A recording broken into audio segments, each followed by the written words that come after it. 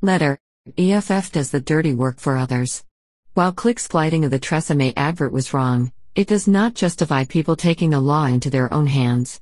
Unfortunately, this is not the first time, and it will surely not be the last, that hooligans try to hold a business to ransom, for all sorts of reasons. I received 3 complaints during the course of 2019 from 3 businesses undergoing wage negotiations.